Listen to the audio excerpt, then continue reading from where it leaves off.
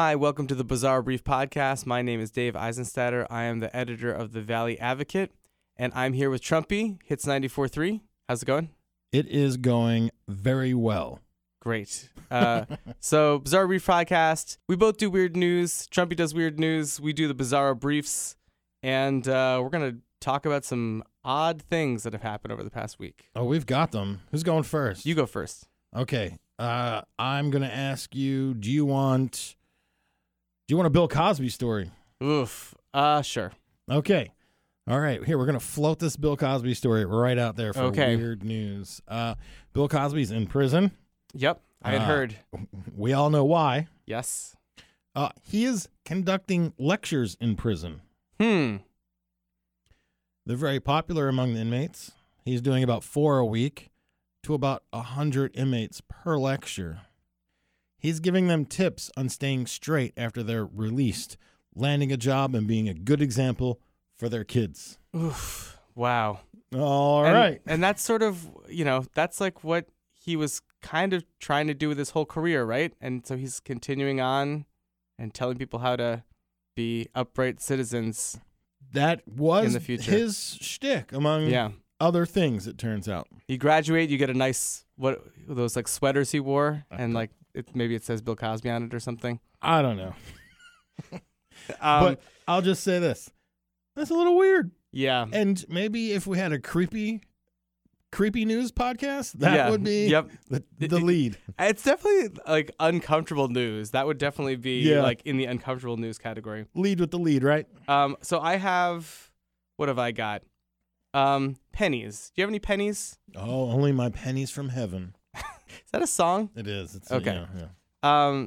There's a guy in Arizona who took 1 million pennies, which I did the math on this, and I think that's $10,000, and built a penny pyramid out of them to get a Guinness World Book of Record. People do all kinds of things for Guinness Book of World Records. Yeah, we probably have like one of these like every couple weeks or so of like somebody doing something weird for a world record. But one thing that like was really odd to me about this penny one was like, so these pennies, like the guy made like little stacks of them, and he made like little stacks of 11, not 10, 11 pennies. I guess that like there was like a height thing that's curious. So there were like 90,000 stacks or 93,000 stacks of 11 pennies, and he made it into a pyramid. I don't have time to even attempt to do something like that. Is it my turn? Yeah. All right. Hey, you have a kid. Yep. Have you ever taken your kid to work? I have. Take your kid to work day? Not on a specific take to work day, but I have taken my kid to work. All right. So I've brought the kid to work. Yep. And this man in Florida, he brought his kid to work. A Florida man, of course, was busted for a break-in spree. I believe it was 2 houses and a boat he broke into. And when police caught up to him, they found out he had an accomplice, or somebody was just with him. Uh-oh. He had his 4-year-old daughter with him while he was out and about, breaking and entering. Take your daughter to crime day. Yeah, not good. Arrested for burglary and then also child neglect. Imagine that. Yeah. Well, it sounds like someone who could sign up for Bill Cosby's course. Oh, boy. Okay, here's like a kid. Well, this isn't quite kid related, but it's kind of tangentially. There's researchers in Scotland. It's always good when it starts with research. They took these seals that were born in captivity, and they taught them how to sing. And so now these seals, they know 2 songs. They know 2 songs. One of them is Twinkle, Twinkle, Little Star, which is like perfect because I think that was the first song that my son learned. And the second one is the theme to Star Wars. What? I need to find this on the internet. Yeah, I hope we don't have. I don't know if I have this, but I want to know if there's audio. I want to hear this Twinkle, Twinkle. Yeah. Yeah, is that good? That's pretty. I mean, like I hope it's better than that. But I did see last Christmas there was a Swedish place that like they made a Christmas album out of goat sound effects. Of course. So they were singing like Silent Night and stuff with and all then like they went to IKEA. goat. Yeah, right. Are you ready? Yeah. I'm going to just give you the headline. Suspect throws his poop at a judge. Is there more to the story? There's or is more that, to it. Okay. It gets even better. Okay. This guy, he is from Florida. I don't do this on purpose. Yeah. He was on trial last week. Before they got to the closing arguments, he basically lost it. Pooped in his hands and threw it at the judge. He also ate some. And my God. And there's a quote. He yelled, "It's protein!" The what do they call them? Bailiffs or the cops in the room? They got Yes. to him. He didn't get any on the judge. That didn't happen. I also want to point out here in the story that I Googled it, so that's in my search Okay. It is yep. in my search history. Is there protein in poop? Well, it turns out human feces is between 2 and 25% protein, so he was not totally wrong. No, I wouldn't call him like coherent though. Yeah. I don't know that that's a cogent Yeah. thing to say in a courtroom and do. We still haven't got to the best part. Okay. Wow. Okay. I'm all ears. Later that day, his sentence, they did the sentence. Yep. The sentence where he was found not guilty on burglary charges. But I mean, did he have to pay a fine or anything for? But yet there's more. Okay. He still had a separate grand theft auto charge for another day. Plus, this is cute. He may face charges in the poop throwing incident. Yeah, but He may face. this is. If you're the judge in that case, you do not want this guy to come before you again. You know what I mean? Or do you? You probably want to pass it on to some other judge that can It's that take a judge's chance. duty Ugh. to try this case properly. It's that judge's duty to be fair and balanced. No argument. It's that judge's duty. You could just keep going like that all day. All right. Maybe for a minute. A quick poop one from me. What? I've Nobody's Melrose, gonna Massachusetts, not so far from here. listen. Ooh. Several residents were forced to leave their home when an underground blockage caused raw sewage to spew forth from their toilets. One person called it a tornado of poop. Wait a minute. Walk me through this poop story. Well, this one's a lot simpler than your poop story. So, but basically, there was like some kind of like underground blockage that caused the pressure to build up, and people's toilets basically became geysers that shot up raw sewage into their homes, and it was uncomfortable. And I think people had to. It was like flee. a quick release of poop into the house. Just going the wrong way. So is that like, so there's number one, there's going number two. Is this sort of like number three or like It's 4? like I would call it -2 because it goes the other way. That's pretty good. Hey, can I just throw a real quick one at you? Yeah. That's just, it's personally kind of weird to me because, okay. Are you familiar with the candy bar Take 5? Yes, yeah, it has Okay. pretzels, right? Yeah. I think that is the best candy bar in the market. But it's underrated and not very popular. Yeah. I would have to think about that one. Yeah. And this is really just a selfish, weird news story to me. Hershey's is going to make a change with it. Are they taking out the pretzel? No, they're not changing any ingredients, but they're going to rename it and give it a new wrapper and then repackage the same candy. And it's going to be a hit because they're going to call it Reese's Take 5. Wait, is Reese's and Hershey's the same company?